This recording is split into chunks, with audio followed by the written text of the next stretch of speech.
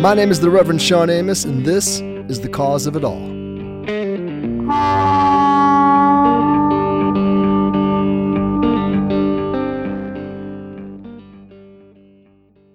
Welcome back, Blues congregation, to another episode of The Cause of It All. Today, we're going to speak with Rod Bland. Rod is a dear old friend.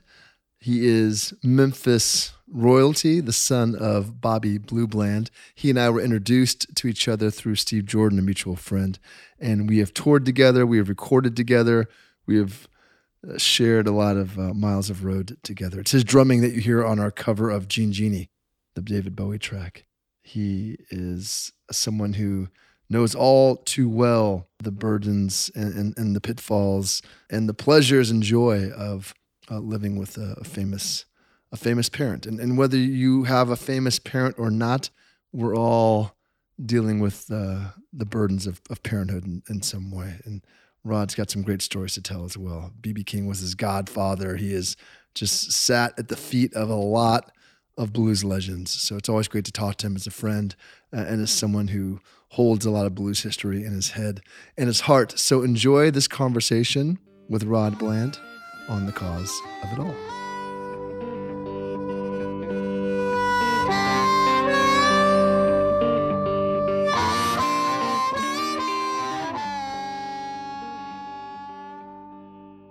Well, let's roll back, man. I mean, let's roll back to the beginning. I mean, how old were you when you started drumming? Well, and then what was your introduction? I mean, actually, let me rephrase that. Was your introduction to the blues, as a listener or as a player first? I would say definitely a listener, Mm-hmm. and I think you can attest to this too. Music was played in the house. When you grew up, right? As you were a little boy? Of course. Same thing with me. So, when my ears, are functioning and I'm hearing, I was like, all right, I like this. And always being a fan of of hearing music and, predominantly growing up, all I knew was my dad and BB, Albert King and ZZ Hill. And, then as I got a little bit older, like maybe 6, 7, I was hearing Coltrane and Miles. And so I was such a sheltered kid in terms of music. Yeah. Like to me, all of my dad, BB, all the blues stuff, that was pop to me. Right. And you grew up in Memphis, right? I mean, Memphis, right. Born and raised. Yeah. Mm-hmm. Yeah. And were people coming around the house? I mean, so clearly there's lots of vinyl being spun, but who was coming around the house when you were a kid? Well, my dad lived that lifestyle of that song that him and BB did together. I don't want a soul hanging around my house when I'm not at home, and sometimes when I am home. So, my mom and dad were not the entertaining type, mm-hmm. right? But every now and again, if BB came to town, a day or so early, they would make plans to go be together, in his environment. Yeah. It's just a rarity. My dad liked being home and being home. Gotcha. So music was through played radio and vinyl, but you weren't having jam sessions in the living room and things like that. No, there's none of that because I think I killed any hopes of that ever starting because around about 2, 3 years old, as he put it, I started destroying pots and pans and all the furniture. Right. And this happened, I guess, at my granny's house, his mother. I would go into the kitchen and open up the cupboards and everything, cabinets. I just started pulling everything out and setting pots and pans up like a drum set. Wow. So you were right. So I asked you if it was playing or listening first, but they actually came together. Pretty much. Because I would grab those long wooden handle spoons, right? Mm-hmm. Those are my sticks, and be a skillet turned upside down, another pot turned upside down, and all of a sudden, hey, what is? And he'd walk in and look at me, and I'd give this cat ate the canary grin, right? And he would just, hey man, I'm trying to. Daddy's tired. I'm trying to take a nap. Can you keep it? Let's put all this up. And I could hear, I still to this day, my grandmother's voice, brother, don't you bother him. I to this day, and I never got a clear answer. I don't know why his mother referred to him as brother. Yeah, that's interesting. So I guess in me trying to be was he an only child? Was your father an only child? Yes. And so to this, not knowing the reason why he did that, sometimes I refer to my mother as sister. Sister, how you doing this morning? Right. So, we're all brothers and we're all sisters, even if we're sons and fathers. Right. So finally I migrated from pots and pans into furniture. Nice. Upgrade. He hated that. So I would take chairs, especially with the cushions, right? Mm-hmm. They would have the arms or whatever, like I'm sitting in right now. The chair, the cushion would be like maybe a snare drum. And so you get another chair with a cushion, that might be toms, 4 toms, what have you. However, the back and the arms, hats, crash, ride. I was had a very vivid imagination. You totally did. I made some chicken salad out of the chicken, right? Chicken carcass. And so he would come in. He's like, "Well, I can't get no. Hey, I gotta."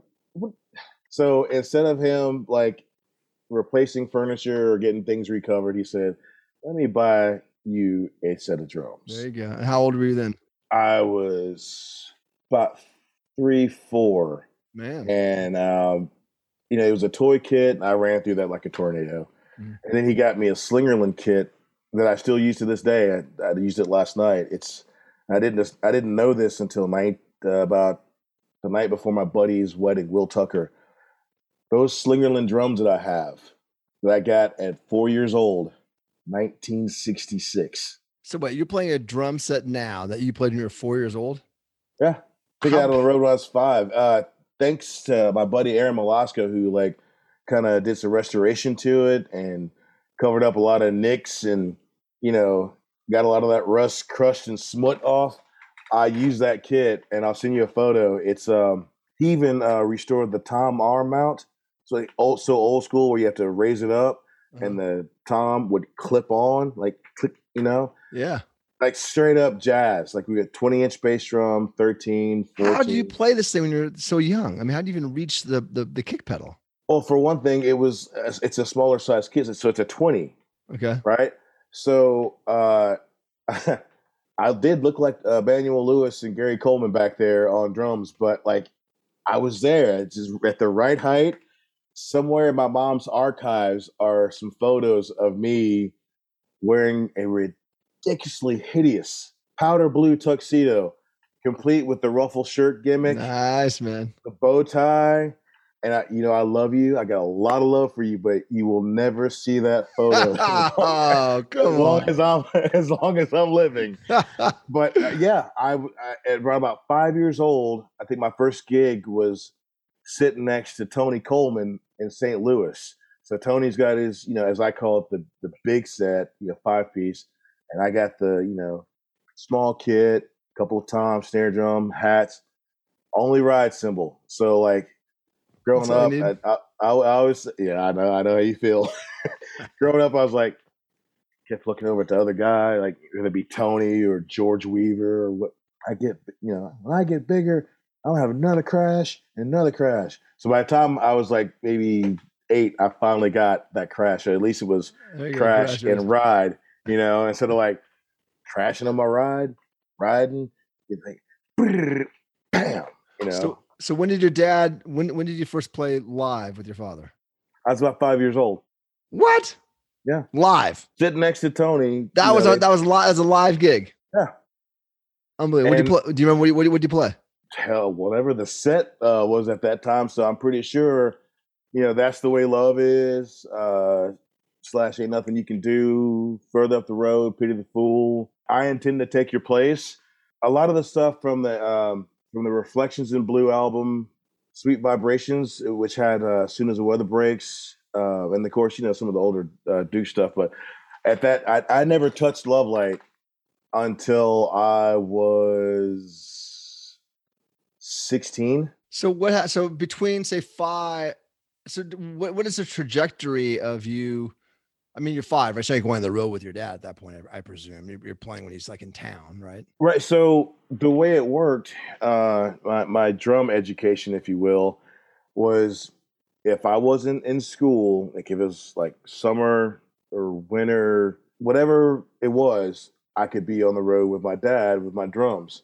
And the heartbreak for me is if we were playing he was playing a club date, and the stage was too small, and they like, hey man, the stage is too small, can't put your drums up. I'm like, Oh, right. So gotta be on the wings tonight. I reverted back to sitting next to the drummer anyway, air drumming with Mhm. from start to finish. Was your mom with you? Yes. So She would, so the whole family went on the road together. yeah, blue, red, and purple. The blue's your dad, obviously, and red's your mama, Yeah. and purple's you. Yeah. What's the significance of the colors? Well, for one thing, blue, that's him, right? Of course. And growing up, they used to call my mom Redbird or Red, and because she's so how do they say it back then? Fair skin, Okay. right? Yes. Yeah. So this one day, I just was sitting around the house. Actually, it was when I came to visit when my daughter was much younger. I think by that time, I'd kind of eased my way into being allowed to call him Blue, right? Yeah, I tried that as a youth, and I got the look. I was like, okay, cool. Why do you want to call him Blue? I mean, why do you want to call him Blue instead of Dad or Pops or whatever? Everyone called him Blue, like Joe Harden, the band leader, Tony Coleman, the guys that worked with him on a regular basis, they got to call him Blue.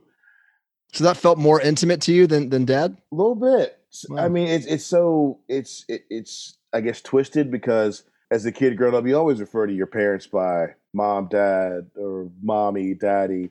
Hell, I don't even think I ever called him pops or pop, except for that one time we were sitting around on the bus while having a Sanford and Son marathon because for Father's Day, I got him the entire box set on DVD. So, hey, Pop, what's happening? Oh, I can't call it, son. Ain't nothing to it. You need anything? Nah, I'm all right, man. I like this gift you got me, son. I said, that's all right. Well, anything for you, Blue. He said, okay, look out, Purple. So what did he call? What did he call you the most? Son, Purple, what? Son, number one, Rod, and then by the time that he saw my passion for sports entertainment, aka wrestling, he overheard me and my bass player at the time playing a video game. I said, "The Rod is going to lay the smack." So he picked up on that quick, and he would call me the Rod at times, and that was just purely to rib me and give me crap. It was a family full of nicknames, right? What we call him, the Lion of the Blues, Sinatra of the Blues. One time I I called myself trying to rib him, see if I could make him crack on stage. He's crooning, and there's a small space. Look out, Sinatra! So that brings up a point. I mean, because like he's your father, but he's your band leader. I mean, you're working for him. He's the boss. He's my father. He's my boss. One of my closest friends. Yeah. So where are the lines? That's a lot of blurry lines. Was it difficult? Blurred lines. Yeah. So how is it navigating that for you? How is it navigating for you now? We're gonna address it in order, in sequence. It was great to be able to work with him and for him. I use the word work with him because he didn't like for anyone to think that they work for him. Mm-hmm. You work with me. So, whereas if I screwed up, I might get a little lightweight speech versus another guy in the band. If he screws up, he's going to get a full unadulterated speech, mm-hmm. right? Because you're talking about a maturation process from, teenage years to adulthood. Sure. When it came to discipline or boss-like things, he would say what he wanted and have Joe carry that out because that was Joe's job as music director, as a band leader. come from the top. Joe's full name? Joseph Hardin, Hardin. So he was your dad's band. How many years was he your dad's band leader? Oh, sheesh. Probably over 30 something years. Wow. And of course he was much like me, one of the last men standing when my father took ill and ultimately passed away. Mm-hmm. Teen years, if I did something on stage that maybe Joe didn't like, he would tell me in a way that wouldn't set me off. And then my dad would, okay, so what you did was not cool. And you need to do, and so if another drummer had done the same thing I did, mm-hmm. it'd have been a little bit more stern and strict. So, in one respect, I appreciate them trying to help my mental, but a lot of times I felt like I was coddled and protected when I probably should have been completely treated like, one of the guys. Sure. So it's a lesson learned, and I carry that with me now because with the project I'm doing, Rod Bland and the Members Only Band, I still get a little hot about certain things, but I can't just. There's a way to talk to people. Mm-hmm. Like if I need something from you or I want something from you, I need to talk to you in a way that you can understand how to give me what it is I'm asking of you. Sure. As opposed to talking at you. Yeah, I hear you. That's a good lesson to learn, and that makes great band leaders. I'm still working on that, by the way. I think about this, because there is a tradition I think particularly in Black musical culture, and particularly in Black culture, where like I've worked with Solomon Burke for a lot of years, and Solomon had everyone in his family working for him, right? Mm-hmm. and it's that's sort of a rite of passage. I mean, I don't know if it's exclusively Black families. I think any parent would like to see his kid in the family business, right, whatever it is. Right. But at the same time, I have found a lot, because of the history of Blacks in music and getting ripped off and all everything that's gone on, that there's a desire to sort of keep family close, because those are the only ones you can trust. And then what happens is there's a lot of family members in positions that frankly they aren't qualified to be in, right? Like, and that's always been my biggest fear at times, like as he had me, as I started here and there learning a little, like bits and pieces about the business, mm-hmm. Such as how bookings work, mm-hmm. dealing with promoters, little clerical things that a road manager does. Mm-hmm. And I ended up, by the time I was maybe 19, 20, it'd be me that would advance the shows. It'd be me that was, helping, like talking with the booking agency and getting the itinerary, Right. because everyone needs to know where they're going and when they're doing it. So did your dad do that because he was he distrustful? Was he ripped off a lot? I mean, what was his sort of? I mean, unfortunately it's standard practice with like every Black bluesman, with the exception of B.B. King. Everyone tried their hand at misappropriation mm-hmm. to artists. My dad was no different until my mother, being the strong woman that she is, she put her foot down and, saw some of the negative things that were going on. And as she would put it, the Holy Spirit directed her into how to kind of keep him protected, right, and keep all the bullshit away, sure. if not at bay. Whereas she was a figurehead with his business, like, you can't just easily access him anymore. Yep. We're starting to build channels, Yeah. we're skipping from, in this conversation now, from like 70s, 80s. Now we're talking like mid 90s, especially after he had a triple bypass mm-hmm. in 95, which, he did. That happened after I graduated high school, and, I'm out on the road with him. It's a family thing. Summer, we're always out on the West Coast. And, after we played a 2.5-hour show at the House of Blues, the night after I graduated, he started feeling ill like a couple days later, and, had to go to ER. He would not perform. That's one thing I learned from him. through observation. If I'm breathing, I'm working. I'll So sleep when I'm dead. yeah, right. So it got to the point now where my mom was the first line of defense as far as business and personal. And then as I'm getting older, okay, she's not going to do this by herself. Right. I'm going to tag myself in wrestling terms. I'm not going to wait to be asked. So you played this dual role. I mean, so that it literally was a family business. It sounds like it took a while to get it there, because you talk about the '90s. I mean, he's already been a recording artist for a number of decades. Yeah, easily.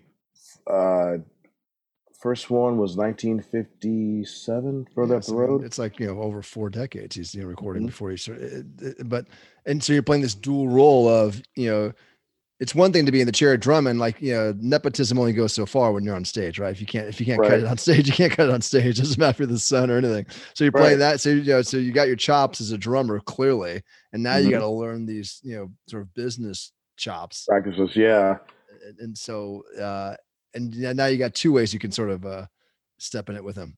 Yeah. So, it was always a thing because I was in school, junior high, high school, a little bit of college. He operated with 2 drummers, George Weaver and me. And if I was in school, it's just George. If I was there, it'd be the 2 of us, like my 2 thumbs right there, and we split, the middle where he is.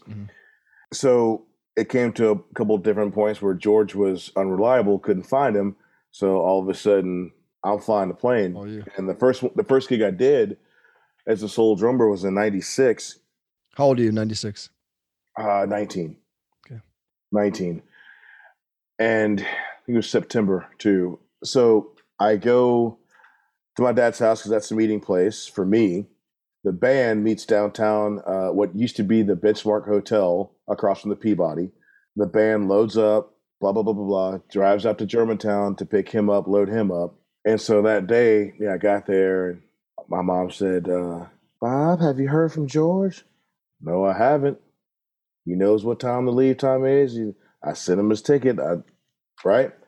So, they had called out of the hotel several different times, and then they, Mr. Blaine, he still hadn't made it. What you want us to do, Blue? Come on and come get me. We got to go to work. So bus comes to the house, and, I load, my drums because not every time that the booking agent had the rider together for them to have 2 kits. So finally got that situated, thankfully. But that particular one, I loaded up my gear, and so there's a round table meeting in the kitchen. It's my dad, it's my mom, it's Joe Harden, the band leader, and I'm just meandering in and out. Oh, Bob, what are you gonna do about a drummer? You gonna find one when you get down there? I'm not gonna have to do shit about a drummer. What you mean, Joe? What are y'all gonna do about a drummer? We ain't gotta do nothing about a drummer. We got one. And she said, who? And it was like a TV show sitcom moment. They both looked at each other and pointed directly at me, and it happened as I was walking in. Right. What are you gonna do for a drummer? We got one. Who? Boom. That dude to the left. And she said, are you sure? And I'm at that time, I'm like young and whatnot. But looking back on it now, I was like, really? Who else? I know the material. Yeah, he trained for 15 years at this point, or 14 years at this point. I'm not saying I'd be like, I'm going to sound strong, this, that, and the third, even though I was told, the reason we don't always mic your drums is because, you're real strong. I can test for that. You've been backing me a few times on stage. I sometimes some of the things I do with you on stage, I get a little, as Blue said, I get a little glad, a little happy. So I had this thing about being on the road with him. I'd always sit up with him or the boys, and we'd watch TV or movies or talk, whatever. As soon as the door shut on the bus, I'm sitting down on the front couch, and I'm just about to put on some headphones or whatever, and it's tap on my shoulder. Huh? I need you to go ahead and go get in your bunk and get your little nap. Now it's like 11 a.m., 12 noon. I'm like, I'm wide awake. I'm right, nap. What are you talking about? I'm like, huh?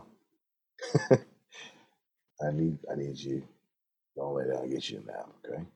And my dad talks to you so smooth and like, I need you tonight. You out there by yourself. You ain't babysitting nobody no more. Like he put it to me. He's like, yeah. Wait, I was babysitting. I guess he's that's like the preemptive fire you up speech, motivational speech. So, all right, don't get in your bunk. I got my bunk, had my headphones, and went to so I went to sleep. That's him being we a got papa up, there. right? So you feel the bus stop, so it's the truck stop. So you're gonna either go to the restroom, get something to eat, get it to go back on the bus. So I get up and maybe I did need that little nap, right? So go restroom, eat, bus, and yeah. Tap on the shoulder. Don't you think you want to get you another nap? Right? I'm like, these are the dangers of playing for Papa.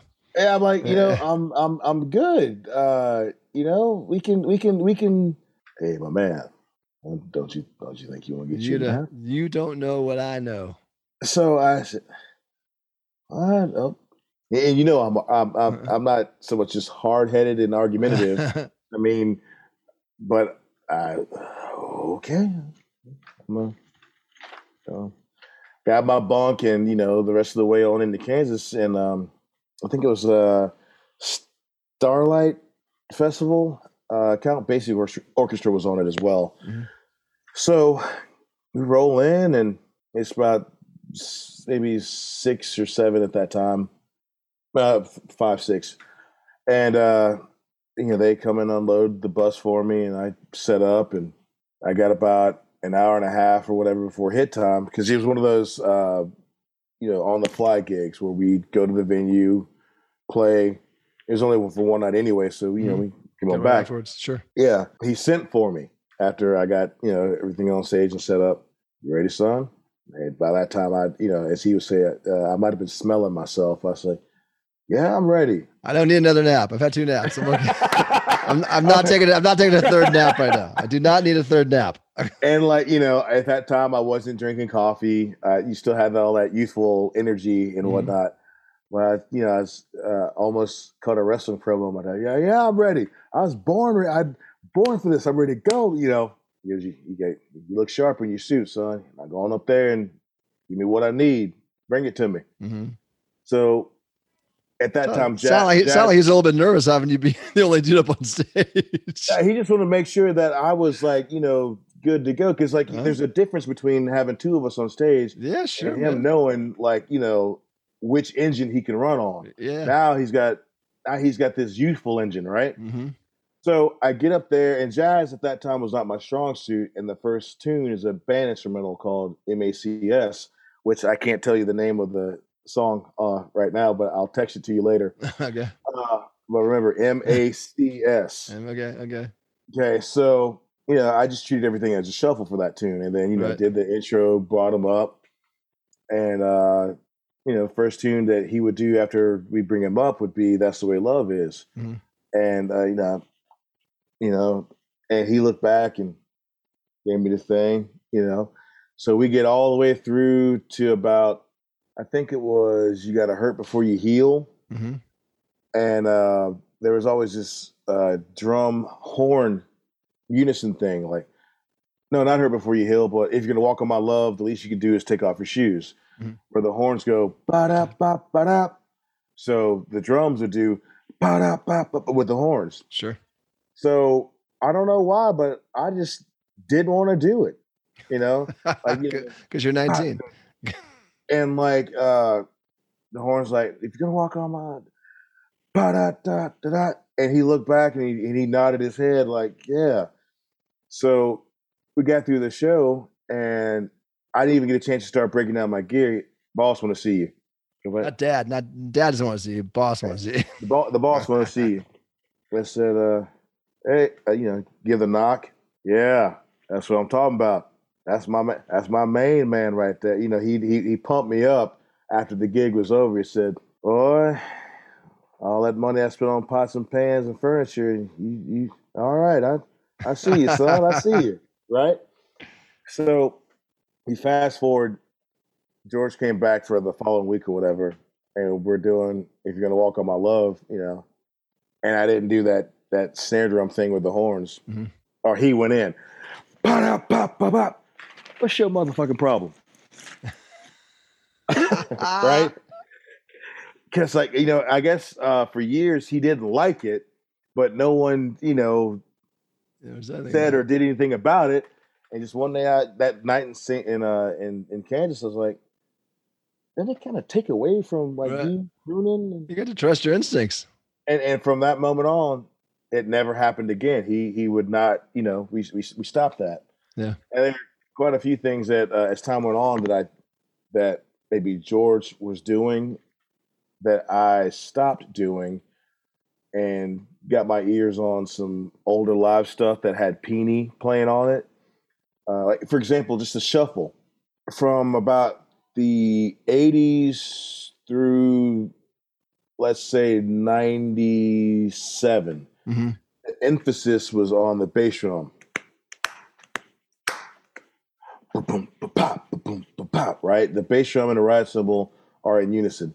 Well, I remember listening to some of my dad's older live stuff, and it was more slinky, like a jazz feel. Like, so it's like the ride and the snare drum.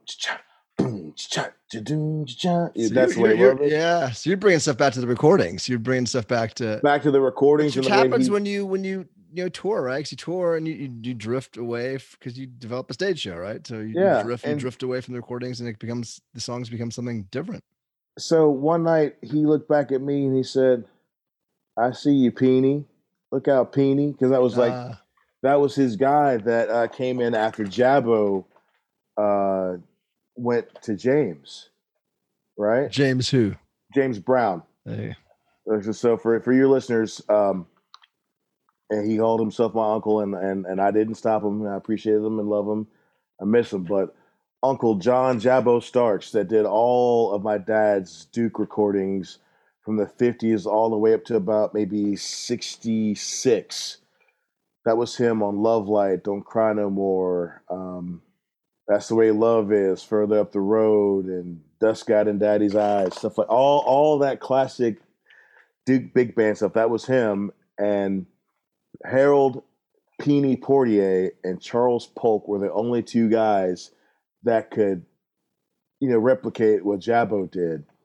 And on a good night, George Weaver. Good night, Rod Bland. With lots of naps. Exactly. With 2, maybe 3 naps. So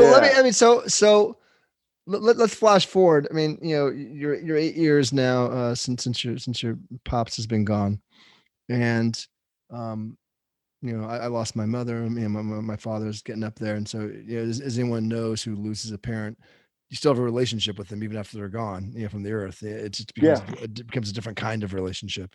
And so, and your job is different now in that you're not touring with him, but you're the keeper of his legacy, right? You're the keeper of his memory. How have you? And so it's another job now, right? Right. And so how have you sort of grown into that role? And your current project is, and for me, I mean, since I've known you, I've seen you grow as someone who's been more willing to to step into those shoes of caretaker of a legacy, and to sort of step more into the role of sort of what business chops are sort of needed to manage someone's legacy, right? Because it's a different kind of thing, because you don't have them to play with anymore, so now it's all about really business in a way, right? And so how do you see your relationship with your father's legacy and the role you play? That's a really good question. A loaded one at that. Leave it to you to make me think.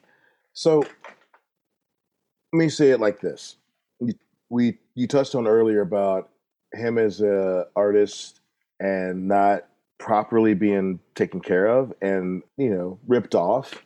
A lot of the motivation, say with Rod Bland and the Members Only Band, is I want to continue furthering his legacy and brand. And I don't like the phrase, but I'm going to use it. There was money left on the table that he didn't get. Mm-hmm. But I mean, I want to go do things in his honor, on his behalf, to continue keeping blues relevant. It unfortunately for guys like us, it won't be relative in a pop sense because, well, over in Europe, I'm sure it is, but it's about keeping the music and the memory alive, doing things in his honor. And here's the selfish part for me. I want to go back and play some songs that I never got to play. Some songs that as a kid I played once or twice and totally, crapped the bed. Some songs that I've never ever gotten to play. And all the while, continuing to shed a light on a vast catalog that not a lot of people know about. For example, Drake and Rihanna did Take Care, right? Well, it's a Brock Benton song originally titled I'll Take Care of You. Dad was credited with, bringing the song to the masses, if you will, the popularity of it. And just about every other movie I've seen in the last 10 years, somehow the song Ain't No Love in the Heart of the City has found a home in these movies, Sure. where there was the Lincoln Lawyer, where they played it almost start to finish in the opening credits, opening scene. I think the last one I saw it in was My Hitman's Bodyguard with Ryan Reynolds and Sam Jackson. Yep. I just want to do more to, if not educate people, that there was more to blues than just B.B. King, Albert King, Freddie King. There were vocalists. Yeah. Well, you're in an interesting position, because you think about offspring, of blues musicians, and most follow in the same. Father was a singer, son, daughter's a singer. Father was a guitar player, son, daughter's a guitar player. You're a drummer. You're not a singer, and so when you talked about having a chance to play the songs that you didn't get to play at first with your dad, I imagine you're in this position where you can sort of get kind of close to that experience with your father, right? Because you're playing these songs. If you got a good singer, in front of you, you're in a position to sort of relive that almost more than than Zakiya Hooker, who's the daughter of John Lee Hooker, who's also a singer, could sort of relive that. You shared. You're one of the few musicians I know. I guess Alex Dixon's the same. Who actually that was Willie's grandson, not son. But I enjoyed that podcast, by the way. Pardon me? I enjoyed that podcast. Oh, thanks, man. Yeah, Alex is great. But you're one of the few musicians who you shared the stage with your father, for a number of years. I mean, I keep saying siblings, most children, blues musicians, they are following, clearly, Right. they're following in their parents' footsteps. You're following, but you also shared the same path with them at the same time because you're on stage. That's an interesting place to be. Interesting. You said that last few words. When he became terminally ill, I went to visit him at the hospital, and this is 2013. So I had my first iPhone, the 3, and we had talked about me coming to stay with him and hang out. So I was introduced to Pandora for the first time, and I introduced him to it. And I said, "Hey, I got this. Want to listen to some music?" He says, "We ain't got a box in here, son. Plus, I said, It's no, in the cloud. It's in the cloud." Right? I was like, "No, just how are we gonna listen to it?" I said, "No, we're just gonna. That's your phone." I said, "Mind blown." So he's sitting up in the chair. He's got the gown on and the shirt pocket with the gimmicks and everything attached to him. And I said, you want to listen to the Buddy Rich channel on Pandora? He said, "What station is that?" So we go through all that. So I play, the Pandora Buddy Rich channel, and he's just quiet, zoned out. I'm reading a magazine or doing something, and I look over, and my dad's over here doing some air drumming. He's air drumming his ass off. Air drumming right? in his hospital gown. Right. And like I said, I had a magazine. I said, hey, that's gimmick infringement. Right? So he said, I always wanted to be a drummer, but I couldn't, put it together. I say that in conjunction with this. Buddy Guy told my mom a year following his death that my dad was a drummer. Wow. And see, I never knew that. And Bobby Blue Bland, one of the greatest blues singers in the world, was a drummer. So when she told me that Buddy Guy told her that, I was like, you can't talk like this to your mom. I was like, get the hell out of here. What? Rev. About an hour and a half later, I run across this photo of my dad, Aretha Franklin, and Jimmy Witherspoon at the Regal Theater in Chicago. Aretha's got a ukulele. There's a drum standing like right there in front of Aretha. Mm-hmm. Both Jimmy and my dad had drumsticks, right? And I saw that and I popped so big. I was like, "Oh, really?" That's and he had the hair, like a almost pompadour, slicked back and everything. And so from that moment of seeing that photo and hearing her tell me that, I would think back to certain times he would say things to either me or TC or George, Earl Lowe, various guys that had played drums. Like, it's like, he was a drummer. I get it. You were backing his drummer, right? Because apparently a lot. I think Teddy Pendergrass at one time was a drummer too. Before he became a singer. Okay. God rest his soul, James Govan, who used to sing at Rum Boogie Cafe. He was a drummer, and then he became a singer. Marvin Gaye. Sure. Yeah. So that's beautiful, man. What a full circle. That's an amazing circle. And the fact that, God, I mean, you get behind the drums at 4 or 5 years old, and your father's goes from bitching about it to buying you a kit to bringing you on the road to giving you this apprenticeship, and then giving you a mentor to sit by you on stage, and to just really watching your back and guiding you, and giving you the throne to yourself, and then at the end of the journey, so he says to you, you're doing what I want to do. That's just what a gift. What a gift he gave you. Yeah, he did. And it's afforded me the opportunity to play with others. I subbed for my brother for BB King, and I graced the stage for you. Well, thank you for putting me and BB King in the same sentence. That's very kind of you. Well, it is what it is. I hold you in the same regard as I do those two. Otis Clay, I miss those guys deeply. I'm honored. And thank you to our mutual friend Steve Jordan, because if it weren't for him, who knows when our paths would have crossed. Yeah, he was the matchmaker for us, for sure. And Steve got me, and I'd met him before, but he got me involved with playing with Ronnie Baker Brooks. Mm-hmm.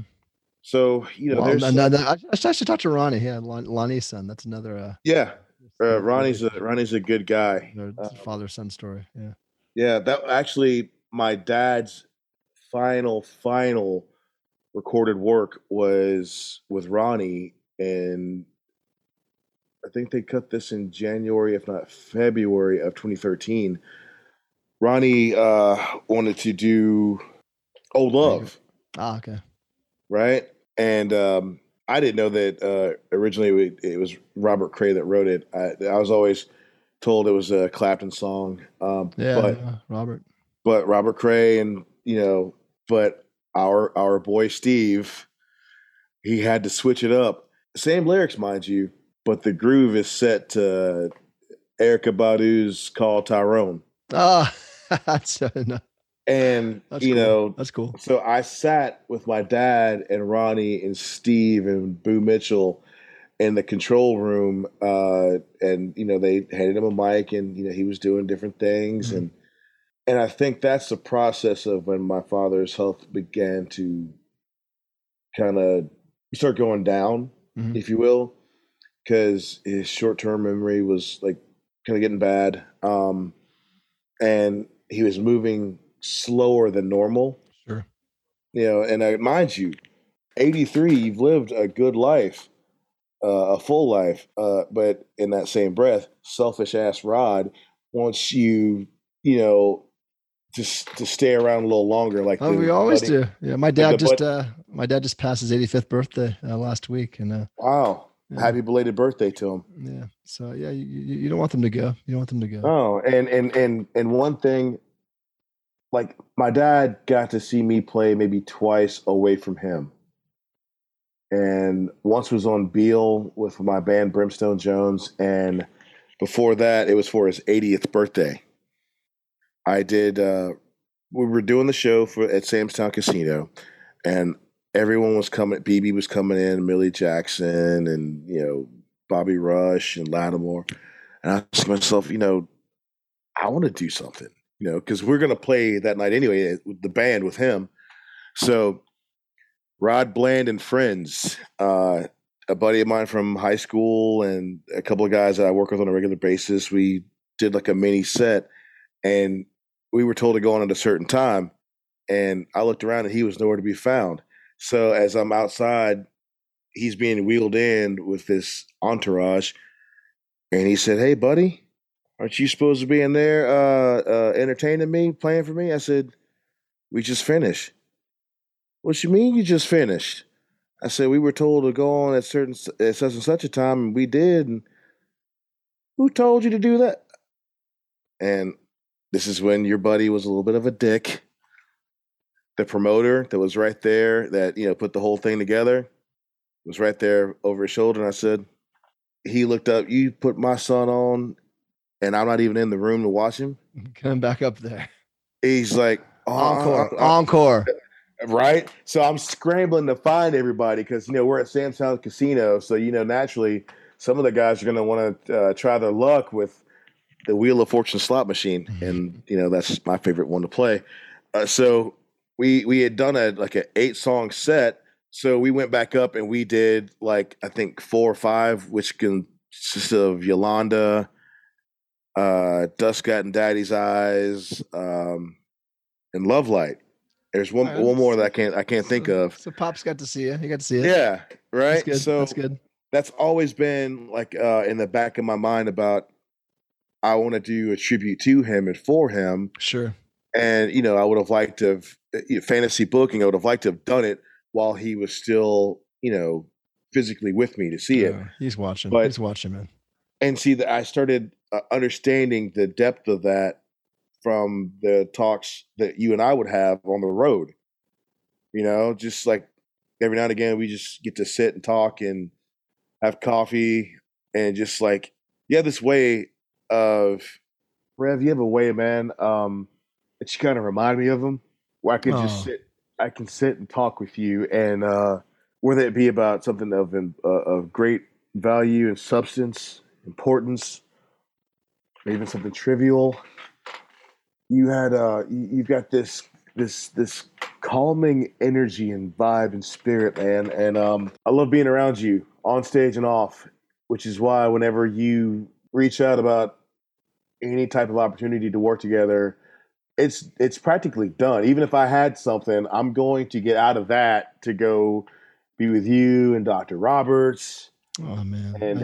And of course she would get mad if I don't mention her, Barbara, Babzilla, as I call her now. But our touring bassist. Yeah. Well, that's the whole thing that you put together, man. Has just I didn't understand it my first entry into it, and not even the IBC. But I gotta say, I will always be grateful to Steve for making this introduction, and always grateful to Dr. Roberts for remembering when Brady couldn't do your Netherlands gigs in 16. He thought of me and you reached out. So, you guys have a special place. Well, that's beautiful, man. Well, I appreciate you, man. Thank Just you. always know that. And I'm putting it out here for everyone to hear. I love you. I thank you. I'm grateful for you, and I appreciate you. I love you too, man. This is thank you for this conversation, and thank you for the kind words. And I am your dear friend, man. What's what makes you one of the best drummers out there, man. And I appreciate that. Since we got you on the cover of Living Blues magazine, congratulations on that. Thank you. Yeah. I haven't seen the issue yet, but I got that text from you, and I was like, okay. Yeah, man. The tradition continues. You're doing your father proud. I appreciate it, and I'm blessed to know you, man. I love you, and thank you for making time to do this. Always, I'm always available for you. All right, bro. We'll speak soon. All right, brother. Love you. Love you too. Take care. Later. Bye. Bye.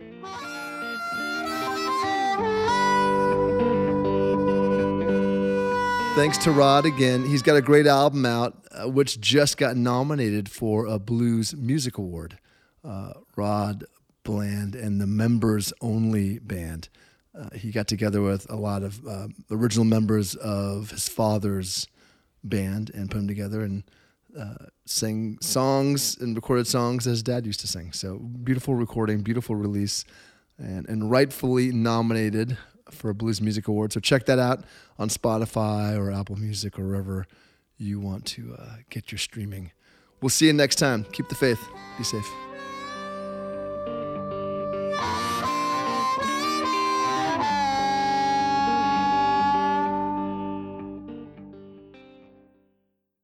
Put together